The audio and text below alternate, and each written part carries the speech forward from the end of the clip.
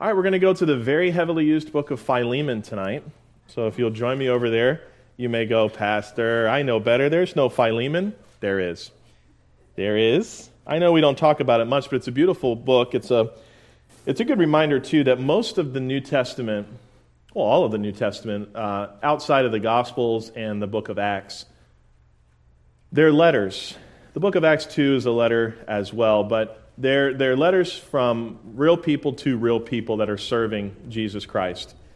I'm teaching in the college right now, and I was joking with Trent about this.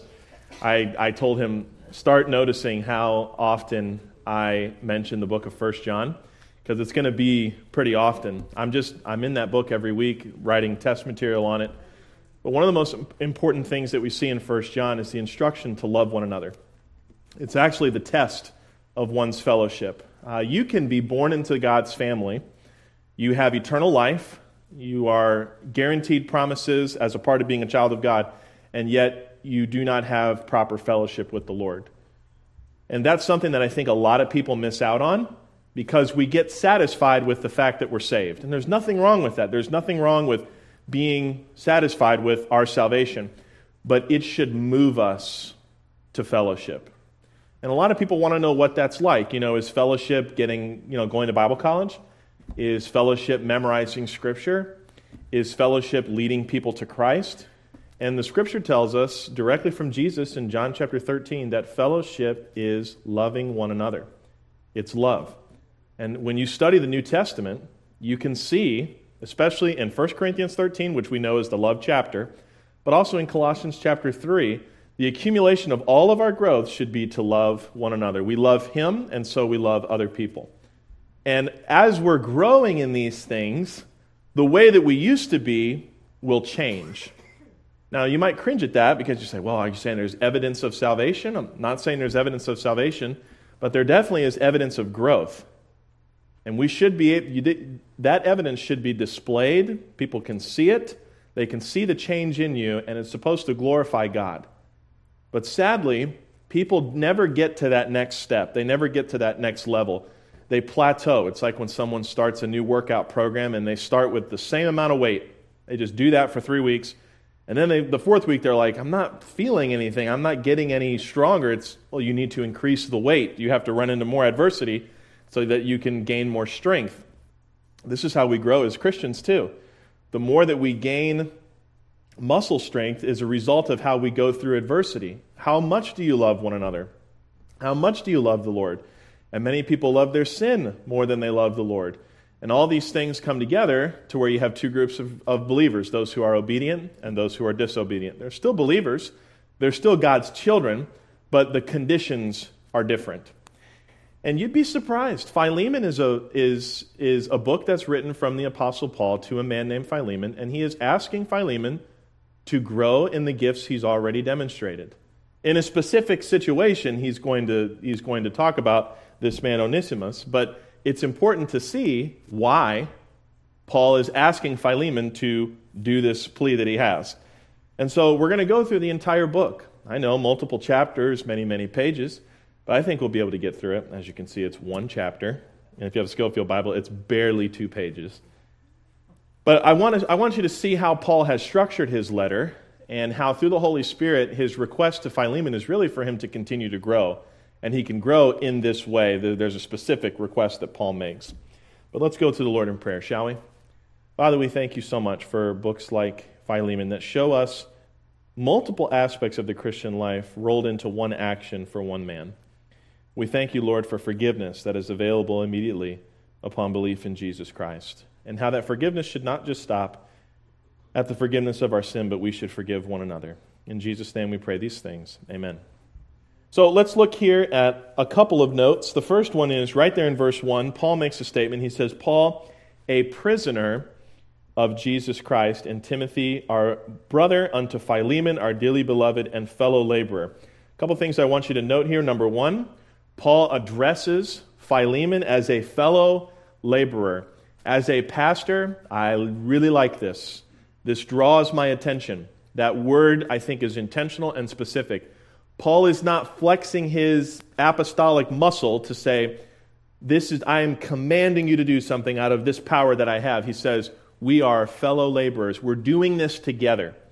And I think for pastors, one of the greatest temptations is begin to lord yourself over the people, to make the people accountable to you. There is church discipline. There are expectations and standards, and those things have to be addressed, and all of that should be addressed. But the attitude and mindset of a Bible teacher, of a pastor, is we are fellow laboring together. And that's exactly how Paul addresses himself. And think about this. Paul was with Jesus. He saw and talked to him. This is a very special man, somebody who you want to make sure you're there to listen, and yet he's so humble that he looks at a man that he's probably led to Christ, and he says, we're doing this together. I specifically try to incorporate that in my language when I talk to employees here at the church, when I talk to you. I try to remind us that we're doing this together. There are specific things that I'm doing that you're not going to be doing just because of where we all are. And I'm not saying spiritually, I'm just like, physical places. There are things you do that I don't do. But it's all for the same goal. It's all for the same outcome. This is how you can see what Awana's doing, and you can see what Ranch is doing, and say two different groups, two different goals, but all working towards one thing, getting kids under the sound of the gospel and making disciples.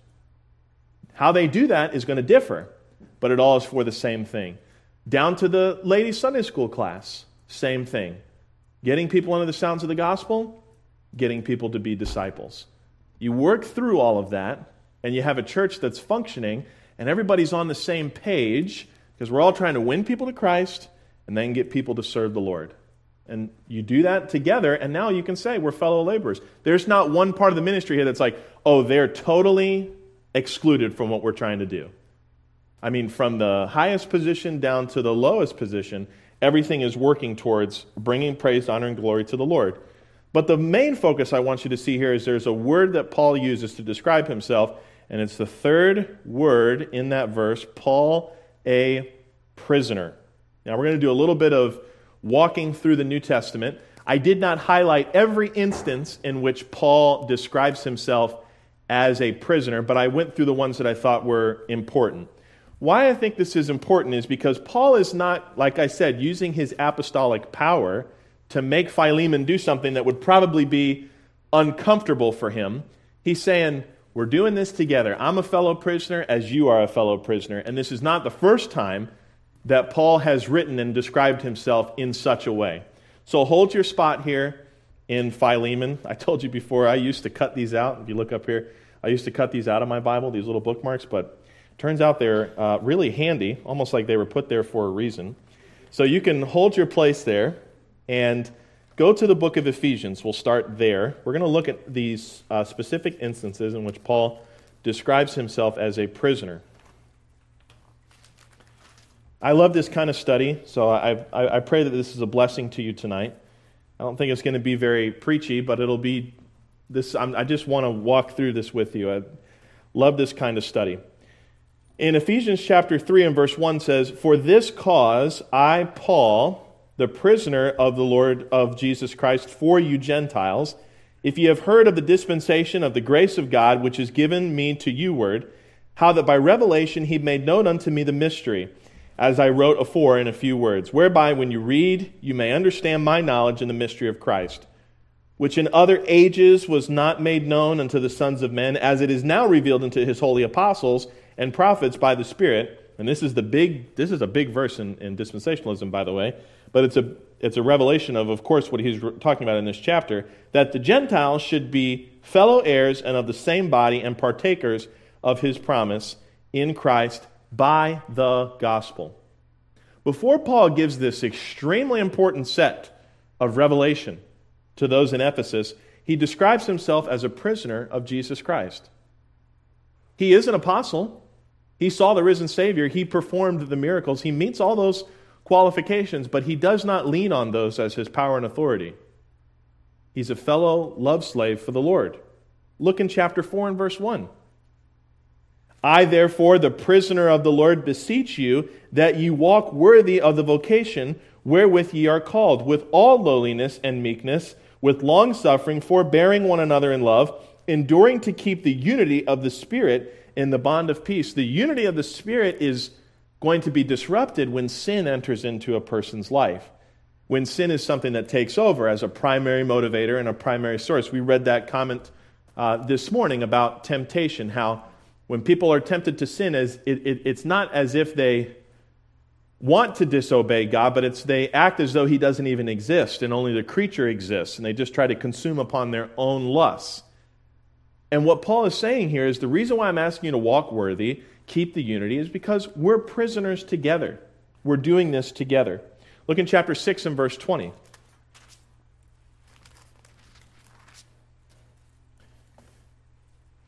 For which I am an ambassador in bonds. This is a reference to his imprisonment. So you mean the Apostle Paul was literally imprisoned? Yeah, quite a bit, as a matter of fact. In bonds, that therein I may speak boldly as I ought to speak. Look in Philippians chapter 1 and verse 7. There's actually a lot of references here in Philippians.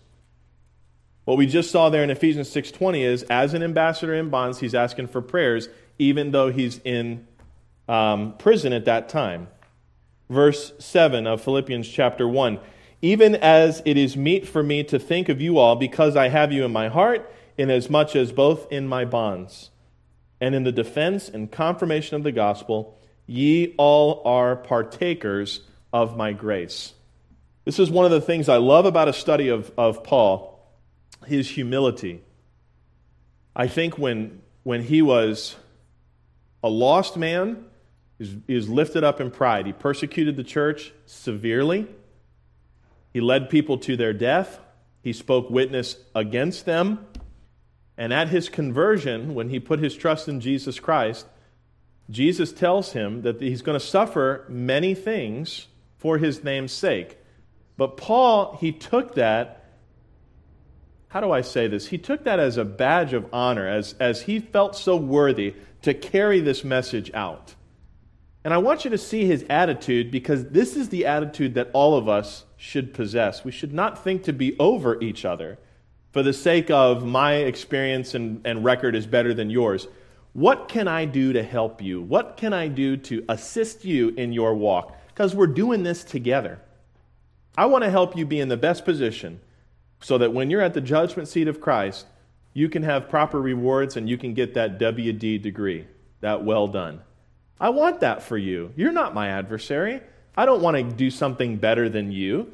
I want to help you. And Philippians talks about that in more detail. As a matter of fact, look in verses 13 through 14, as Paul continues this theme here in our study about him mentioning himself as a prisoner. Verse 13, so that my bonds in Christ are manifest in all the palace and in all other places, and many of the brethren in the Lord waxing confident by my bonds. He says, as I'm in prison here physically, I want you to get stronger. How can I do that? Here's how you're blessing me. We're not going through all of Philippians, but we have before. About this time last year, actually, we went through the first chapter of Philippians. And it's all about joy. It's all about how greatly encouraged Paul is by their progress, by their prayers for him, and he prays for them in turn. But the rest of that verse here, waxing confident in my bonds, are much more bold to speak the word without fear. Look in verse 16.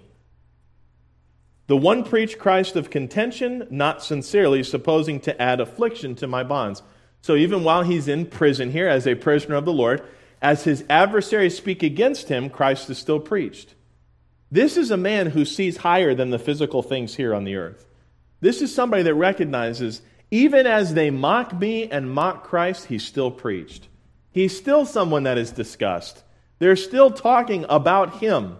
This is why it's important how we live our Christian lives, because people are watching. I'll never forget one day I came in late for choir practice.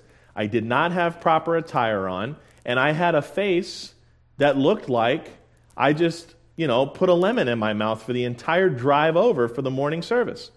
And I walked by Pete's office, which is right back there, and he saw me in such a condition. And I sat in the choir loft, and I looked like I didn't want to be there. And it wasn't because I didn't want to be there. It's just because I knew I didn't get up on time. I didn't take care of the things I was supposed to take care of. I didn't think it was any problem. Well, choir practice ended, and I got pulled into Pete's office. And he told me, Whether you like this or not, people look at you and look at how you behave. Now, as a young man full of pride at the time, I took that as an offense. But very quickly, because Peter he had very good discernment of situations, he told me, you have to recognize, you're not here for yourself. You are an example, you are an ambassador of what Christian behavior should look like. I mean, at the time, that was probably 2014 or 15. And he said, there may be a possibility that you could pastor this church, and the way you carry yourself will be a reflection of your ministry, whether that's fair or not. And of course, I thought, this is nitpicking, this is extreme. But I get that now. I get that now. Because people do watch you. That is a part of your testimony. So, when you walk out of church tonight and you get ready for work and you go to work tomorrow, what kind of example do you set? Paul described himself at all times. He's a prisoner. He's a servant for the Lord Jesus Christ. Yeah, he's an apostle too. And the only time he really mentions his apostleship is when he's defending it. Because it came under attack all the time. I think it's funny when people think they get a new idea that Paul wasn't an apostle. It's like they're sitting at home and they go, oh my goodness, no one's ever had this idea before. It's like starting Galatians chapter 1 and just keep reading. And you'll see all about what people said about Paul and who he really was. And of course, we know that's an attack directly from Satan. If you can take away what Paul wrote, you won't have many clear instructions. Now, Jesus is clear enough. I just got an email recently. I read this email and I'm reading these people, their logic as to why we shouldn't read Paul. And at the end of the day, it's just so much, it's like drawing bubbles, the amount of circular reasoning that's going on in their arguments. Not once do they appeal to Scripture, by the way. You know who they appeal to? Commentators, authors. Very, very rogue, separatist church fathers. They say, they wrote this one thing this one time. And they act as though that's the closest we can get to the truth. Well, how about the thing that's inspired by God? Let's let that do all the speaking. And then everybody else is tested by this standard that's set. That doesn't happen, though. All right, before we get off track too far, let's look in Colossians chapter 4, continuing this theme of Paul's consistent view of himself as a prisoner. Colossians chapter 4, in verse 3. Bless you. You're welcome. Withal praying also for us that God would open unto us a door of utterance to speak the mystery of Christ, for which I am also in bonds. Not only was it evident in the way that he prayed for people, but it's evident that they put him in prison for this reason that he spoke about Christ. Look at verse 18. I'm pretty sure this is that's the last verse in the chapter. The salutation by the hands of me, Paul. Remember my bonds. Remember my bonds. Grace be with you. Amen. And then in 2 Timothy chapter 1, 2 Timothy chapter 1, verses 8 through 9. Be not therefore ashamed of the testimony of our Lord, nor of me his prisoner. See, this was the temptation. I think really one of the main reasons why I think that well, it's not a main reason, but it is a reason why I think that Paul wrote Hebrews, is because, he in the eyes of the world, he's not a law-abiding citizen. He's a rule breaker, he's a troublemaker, he's somebody who stirs up contention. I mean, you remember what happened when he went to Jerusalem. They started a riot and blamed it on him. So he was really someone that was kind of like, he was an instigator. And what he's saying here is, don't let the way the world looks at me affect how you serve the Lord. Be not therefore ashamed of the testimony of our Lord, nor of me, his prisoner, but be thou partaker of the afflictions of the gospel according to the power of God, who hath saved us and called us with an holy calling, not according to our works, but according to his own purpose and grace, which was given to us in Jesus Christ before the world began. So now when we get to Philemon, which is the next reference that we see here about this prisoner aspect, he says it several times within the book itself. Look in verse 1. Paul, a prisoner of Jesus Christ, and Timothy, our brother, unto Philemon, our dearly beloved and fellow laborer. Look in verse 9 and 10. Yet for love's sake, I rather beseech thee, being such an one as Paul the aged, and now also a prisoner of Jesus Christ. Verse 10, I beseech thee for my son Onesimus, whom I have begotten in my bonds. There's the reference again. Look at verse 13. Whom I would have retained with me, in the bonds there, that in thy stead he might have ministered unto me in the bonds of the gospel. And then look at verses 22 through 23. But withal prepare me also a lodging, for I trust that through your prayers I shall be given unto you. There salute thee, Epaphras, my fellow prisoner in Jesus Christ. So he makes reference of this, and there's a reason why in the letter, but I want you to see this is not the first time that he's made that reference. Because what he's about to ask Philemon to do, he knows will be an offense. Because this man that he's going to ask Philemon to forgive has caused him an offense. But he's going to go off of Christian doctrine to plead the case for this brother, so that Philemon will, not out of force of Paul's command, but out of his own volition, he chooses to forgive. There's a lot of great lessons here, and that's what we're going to get into. Look at verses 4 through 7. This is going to be Paul's commendation of Philemon's growth. Now, we're not talking about the slave yet, Onesimus, but he's talking about Philemon. He's saying, you've grown, and that's been a benefit to us. Look at verse 4. I thank my God, making mention of thee always in my prayers, hearing of thy love and faith, you should note that, love and faith, which thou hast toward the Lord Jesus. I think this is an important thing to note. Whatever Philemon's growth is, it was evident that he loved Jesus. And that means he's obedient to Jesus' commands to love him. This is a man who's growing. This is a man who has evidence of his growth through his actions. But not only does it benefit the Lord Jesus, he says at the end of that verse, and toward all the saints, that the communication of thy faith may become effectual by the acknowledging of every good thing which is in you in Christ Jesus. For we have great joy and consolation in thy love, because the bowels of the saints are refreshed by thee, brother. So we're not talking about someone who is spiritually immature. Paul's not asking a young baby Christian to forgive a young baby Christian and accept him back into service with him. He's talking to a man who has grown by the yielding to the Holy Spirit. Hold your spot here and go to Galatians chapter 5. We're going to look at the fruit of the Spirit, because there are three things that are mentioned here by Paul about Philemon's growth. He says it's love, faith, and encouragement. Although he doesn't say encouragement, I think that's what's implied there. He's a man of love towards Jesus Christ and towards other believers. He's a man of faith, faithfulness in his work for the Lord, and he also encourages other believers. Look at this list here in Galatians chapter 5. In verses 22 through 23. But the fruit of the Spirit is love, joy, peace, long-suffering, gentleness, goodness, faith, meekness, temperance. Against such there is no law.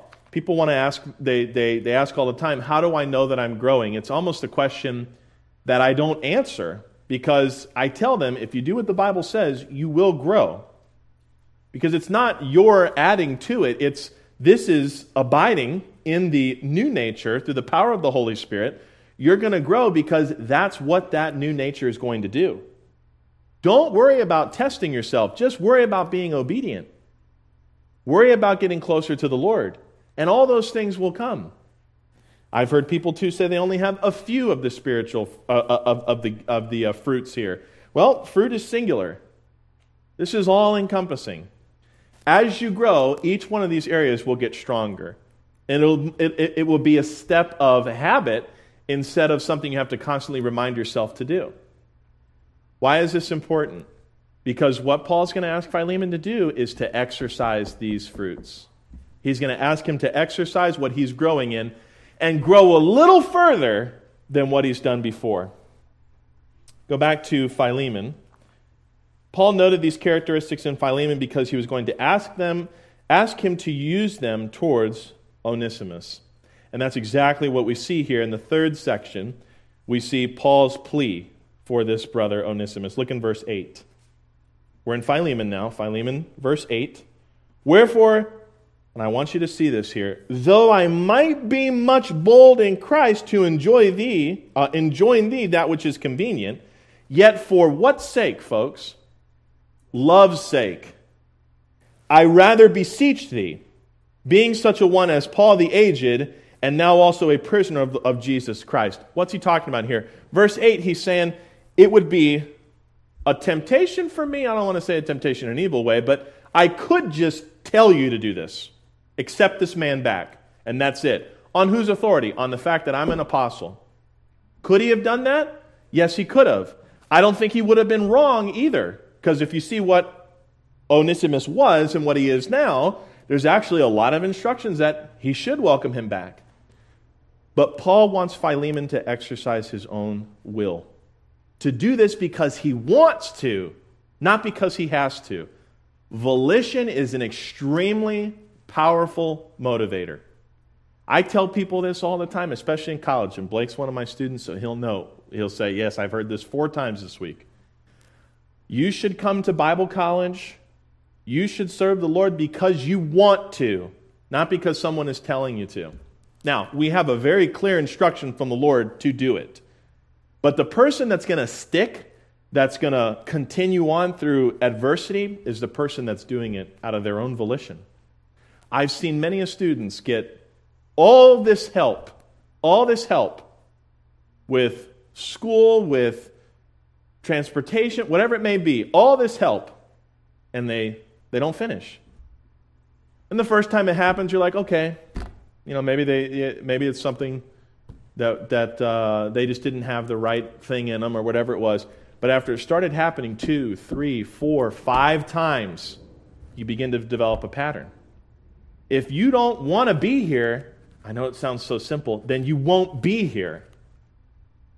And if Paul simply demands Philemon to take this slave back, then there's a chance that Philemon may hold some bitterness.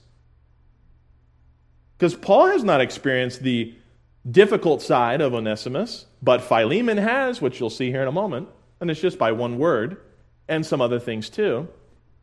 But the way that Philemon can forgive Onesimus is not simply on Paul's behalf, but because he's been forgiven by Jesus Christ. This is what you call exercising forgiveness, okay? As you have been forgiven, so forgive others. You can't teach this. It has to be done. This is something you have to actually do. And you know what? You forgive people when they've offended you. So you have to be you have to be offended. I'm not saying you take offense, but someone does something against you. And you have an opportunity now to restore that which was broken. And this is where a lot of Christians fail. And they fail just because they're young in the Lord. They're young in actual spiritual exercise. But the more people are coming against you and are hard against you and are difficult, the more there's an opportunity for you to forgive as Christ forgave. Think about it. Jesus didn't do anything wrong, and he was put on a cross. He was perfect in every way, and he was still falsely accused. And you and I are not even close to perfect. If we're all being honest, we're not even close. Yet some of us can't forgive like Jesus forgave. Paul is saying here to Philemon, the next thing I'm going to ask you to do, I want you to do it because you want to. I could tell you to do it, but for the sake of love. And what is love? It's to will the good of another. And how did God demonstrate his love toward us? Jesus. You see how Jesus is the glue for everything? When you see love as the bond of maturity, and if I have all these things but I don't have love, I have no profit, I am nothing, I'm a tinkling cymbal, whatever it is. How is that so? Is it just we have to love in the way the world describes love, like tolerate and don't make people feel uncomfortable? You got to love in how God has demonstrated his love. And that's through the good news of Jesus Christ. That's why I cringe when people say, oh, I've moved on from the gospel. I'm like, ooh, you haven't moved to something better. The gospel is how we can forgive. The gospel is how we can grow, how we can become disciplined. because of all these things that have been given to us. All right, look at what he says here in verse 14 just very quickly. But without thy mind would I do nothing. So he's saying, without consulting with you, knowing what you're thinking, would I do nothing. That thy benefit should not be as if it were of necessity, but what? Willingly. I think of Isaiah, here I am, Lord, send me. If I had two people that wanted to be missionaries and there was one who went because I instructed them and there was one who came to me and said he wanted to go, I want the person that came to me and said they wanted to go. That's someone that's going to last.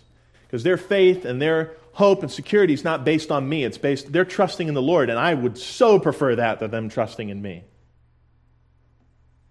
Now go back to verse 10. I jumped there to 14 because I wanted you to see that last note. Not be, as it were, of necessity, but willingly. I beseech thee for my son, Onesimus, and I want you to take some notes here, whom I have begotten in my bonds. That's a loaded statement. What does it mean to begot somebody? This is a family tie. You know what Onesimus' name means? Profitable. Isn't that something? I just think that's interesting. And now we see that he's been begotten by Paul while he was a prisoner. What does this mean? This is a fellow brother in Christ, who at one time, when he was serving Philemon, was an unprofitable servant, unsaved. The relationship got severed. Time goes on, Paul lands himself in prison. This guy, Onesimus, is there. Paul leads him to Christ. Sounds like some people you know?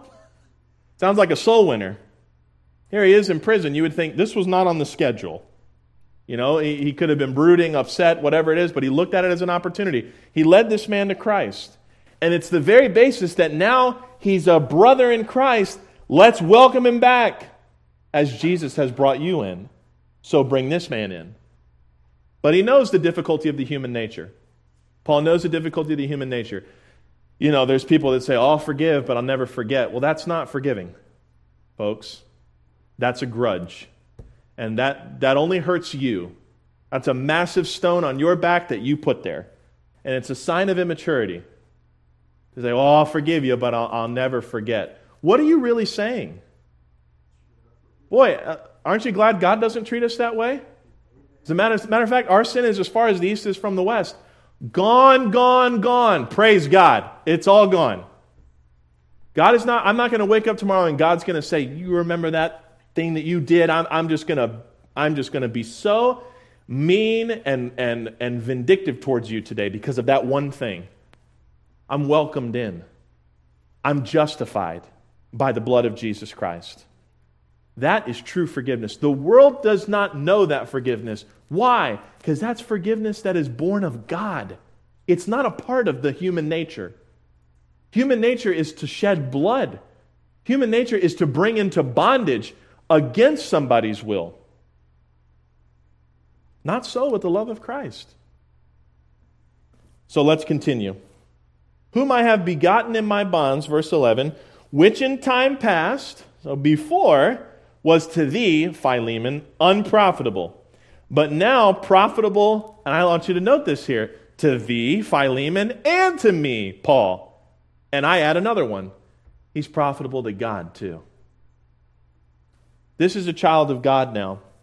So I want you to see these reasons here. There's 5 of them. Number 1, Paul lays out a reason for Philemon to accept Onesimus back because he's saved now. We see that in verse 10 with begotten in my bonds. Number 2, he's profitable. Verse 11, he says that right there. But now profitable to thee and to me. And I believe by inference there, to God as well. Number 3, he can help. Look at verse 13. We'll look in 12 in a minute, but look at 13. Whom I would have retained with me, that in thy stead he might have ministered unto me in the bonds of the gospel. So evidently, Onesimus was profitable in this condition that he was with Paul, that he could have helped Paul as he continued out with the gospel. And I know I'm inferring here, but the number one way I think Onesimus could help is lead people to Christ. He could lead people to Christ. Paul is in prison. I don't know if Onesimus is a prisoner there with him or a guard. It's not specific. But he has some type of value to Paul. Paul said, I would have preferred he's with me so that we could minister together. But he wants him to go back with Philemon because I think there's a lesson that is to be learned and taught here. And we'll get to that in just a moment. Number 4, so he is saved, he's profitable, he can help. Number 4 is in verse 16, he's a brother. Not now as a servant, which is a slave. So that was the relationship before. And some people think of the kind of slavery that was here in the South and all that. It's very different. About a third of people actually in this time were considered indentured servants. It was something that you did. Not to say it was right, but that's not what's up for debate. It was not the hard slavery that is portrayed as American slavery. But he says here, don't welcome him back as someone who is under your authority again. Look what he says. Not now as a servant, but above a servant, a brother beloved. You don't look at a beloved brother with a sneer. You don't look at him and say, oh, good to see you. How are you? And you pat the back because you're not trying to comfort him. You're trying to figure out where am I going to get my revenge. That is not Christian brotherly love. And you know what? This is the thing too. We have a little bit of time so I can go off on this for a moment.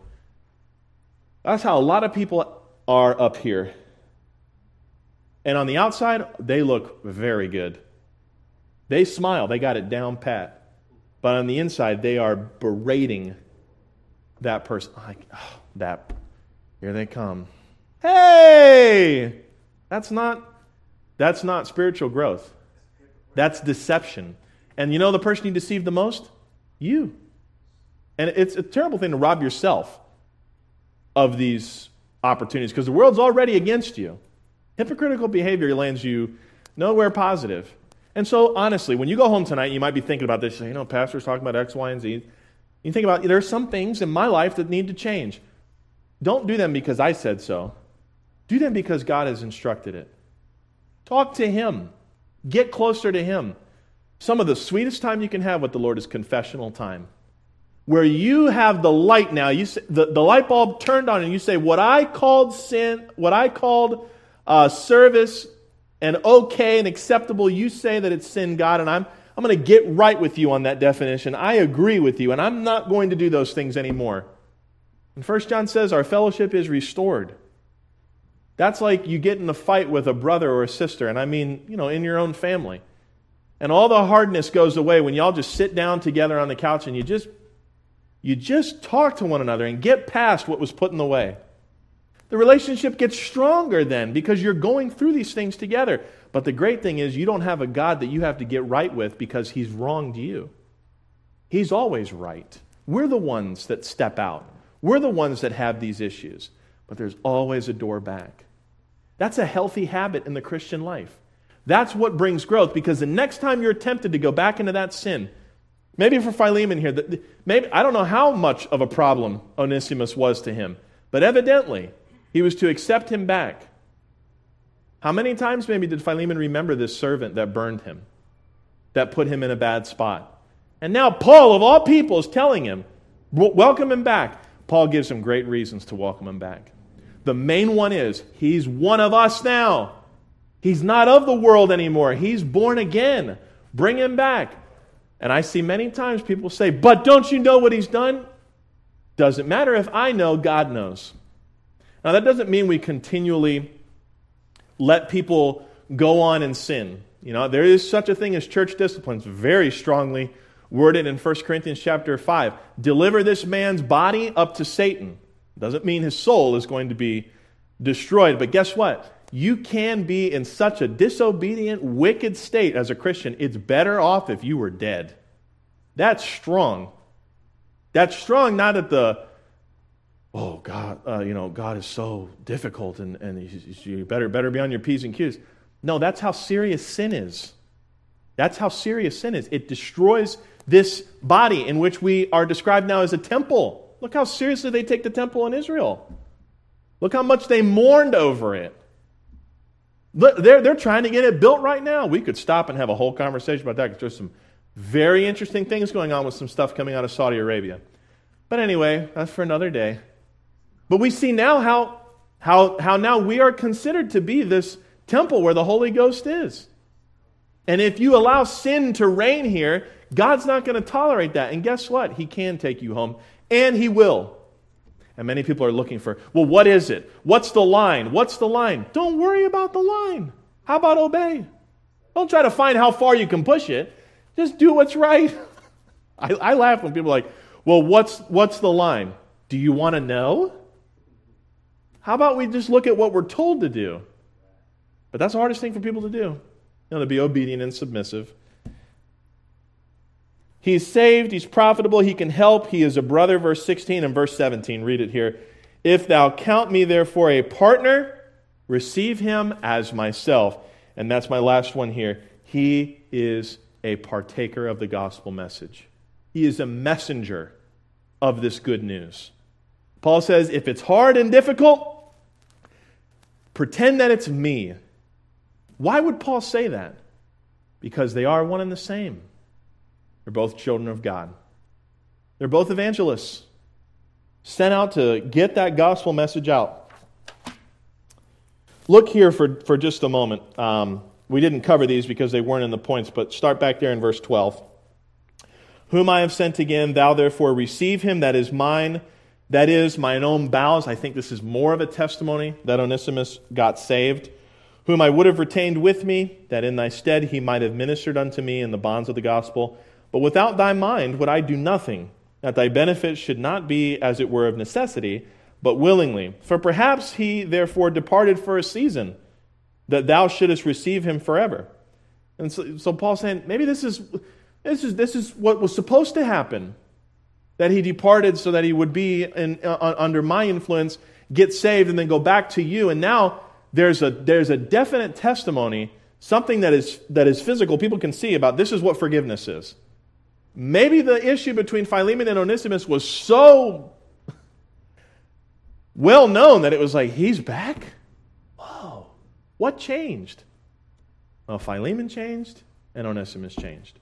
But you know what's the same about him? Jesus Christ. He's the only reason why those things could be. 16, not now as a servant, don't receive him back as a servant, but above a servant, a brother, beloved, specially to me. He's helpful to me. But how much more unto thee, both in the flesh and in the Lord? So he's saying, you don't, I heard this phrase recently, it's like, you don't have to, you get to. Right? We were digging out there in that field the other day, and we're thinking, we don't have to do this, we get to do this. And it's a funny thing, because you're thinking, we do have to do this, but the mindset changed. We get to work on God's property. We get to help. That's a privilege. That's something that was not possible when we were lost sinners in the world. Everything that we did before we came to faith in Christ was an offense to God. But now, because of the shed blood of Jesus Christ, faith in Him, we get to serve Him. And I think that's what Paul means here. He says, you get to have Him in person and you work together spiritually. Running out of time, so wrapping up here, let's continue. Verse 17. If thou count me therefore a partner, receive him as myself. So then he goes to Paul's advocacy. So you're going to see him advocate for Onesimus, because it looks like Onesimus may have left in a set of circumstances where he had debt. Look what it says here in 18. If he hath wronged thee, or oweth thee aught, put that on mine account. I love this, because Paul is not saying just simply write it away. Paul is doing what Jesus did for him. God did not look at our sin and say, I'll just turn a blind eye.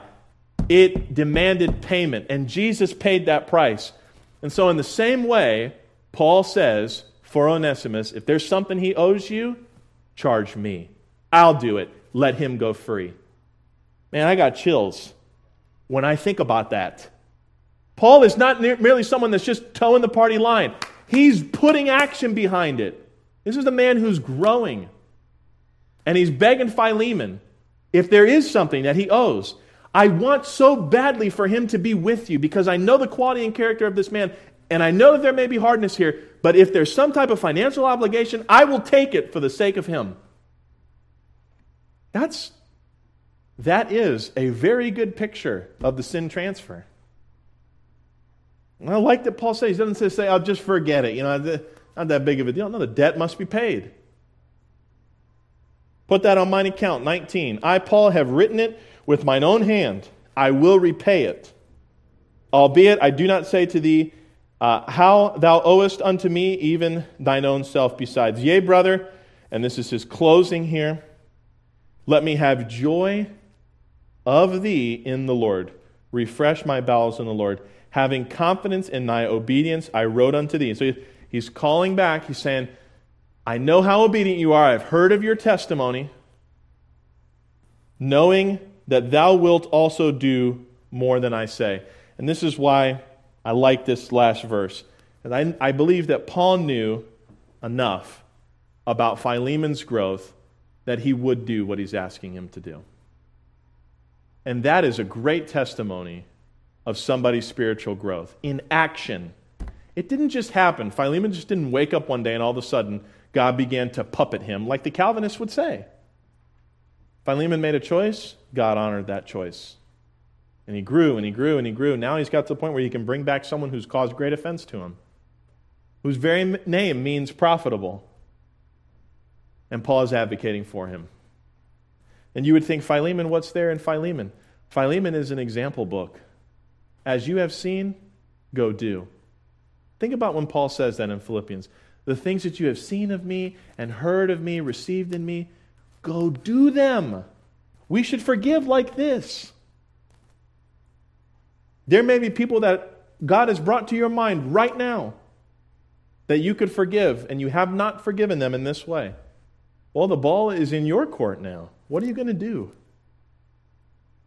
I hope you would do it out of a willing spirit, out of your own volition. But if you choose not to forgive, recognize that that's a choice that you make. And just be thankful that God did not treat you that way. That kind of sounds like when Dr. Lindstrom would tell somebody who rejected the gospel, he would tell them, well, just don't stop breathing. Because it's like, what? What's the point of that? When I say, if you're not willing to forgive somebody, just be thankful that God was willing to forgive you. That's supposed to remind you of the truth. That you're a forgiven person. Paul does not, we already got through that note. Then he mentions several people here. He calls them fellow laborers. Take a look who's in 24. Demas. You know much about Demas. That didn't last long. That's a sad study. But he called him a fellow laborer. The grace of our Lord Jesus Christ be with your spirit. Amen. What's his parting words? The grace. What's the grace? The gospel. You see how it starts, goes through, and ends with that? That's why I cringe when I hear people say, oh, well, brother, I've moved past the gospel. I'm eating spiritual meat. I don't know if it's spiritual, and I don't know if it's still good, Just be careful of that. So I want to share the gospel message with you, and someone has so kindly actually made me. This is homemade sin. Y'all are going to hear a lot of that until I really forget to say it, but I think this is a great illustration. But this is what Philemon understood at one point. This is what Paul understood at one point. This is what Onesimus understood at one point. And all the people that they would lead to Christ thereafter. It's the same message. It doesn't change. If it's sufficient for them, it's sufficient for us. This hand would represent you and me, and this is our sin. This is not a good thing. This is why we fall short of the glory of God. The glory of God is perfection, and we all fall short. God loves us, hates our sin, it separates us from Him. People think that you can pay this off with good works, with religious piety, with good intentions, with prayer, with turning from something, starting something, stopping something, whatever it is. This has to be paid. Someone has to shed their blood. Someone's got to die for this. It's not by any good works. The Bible says, not of works lest any man should boast in Ephesians 2:9. But remember I said that God loved us. This is how He demonstrated His love for us. He paid for this. He didn't simply say, ooh, slide a hand and it's gone. Ooh, where'd it go? This needed to be paid. He made the payment for us. You recognize that? This hand representing Jesus Christ, the only begotten Son of God. And we see in John 3:16, for God so loved the world that he gave his only begotten Son, that whosoever believeth in him should not perish, but have everlasting life. All of our sin, past, present, and future. And by the way, when he was on the cross, all of our sin was future. Every single sin that we could ever commit. Those who would believe and those who would never believe, he paid for every single sin. And when you put your trust in him, God takes his righteousness, puts it to your account, and now this sin, which only condemned you, has been paid. The penalty of our sin has been paid. And now we are part of the family of God. We have certain blessings. One of the greatest ones is that we will never spiritually perish. We are born again. Now, people will let this sin get back in the way of their fellowship with God. They let the power of this rule in their lives. That doesn't mean they're not saved. It means they're not growing, and they're disobedient, and they subject themselves to God's chastening hand. So we need to continually sanctify ourselves through walking in the new nature, obeying the Word. And here's the great promise, that one day when you die, this will never be a problem again. You get a brand new body, and that's our glorified body. And that's what should motivate us to serve the Lord now. But how do I get saved? It's not denying this, paying for this. You put your trust in Jesus Christ, that he paid for it. He was buried and rose again. And that is what gets you everlasting life. Let's go to the Lord in prayer, shall we? Heads bowed and eyes are closed, please. Nobody's looking around. If you're here tonight and that made sense to you and you'd like to know that you have eternal life, it's very simple. Just put your trust in Jesus Christ. That his death, burial, and resurrection paid for all of your sin. The moment you do, the Bible says that you're saved. You can know that you have eternal life. If that made sense online, let us know. You can write a letter, an email, leave a comment. We'd be more than happy to reach out to you. And before we close, heads are bowed and eyes are still closed. There may be some things that were discussed tonight that you look at yourself and say, I am not doing those things. I'm not forgiving. I'm holding a grudge. I'm not allowing a brother or sister in Christ the forgiveness that I should show them. I'm not going to ask you to change that because you may need to talk to God about it, but will you commit to talking to him? To praying?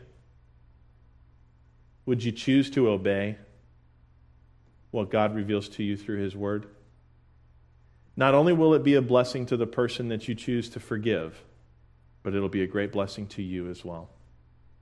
And let us never forget why we are who we are, because of Jesus Christ. Father, we pray for your quick return.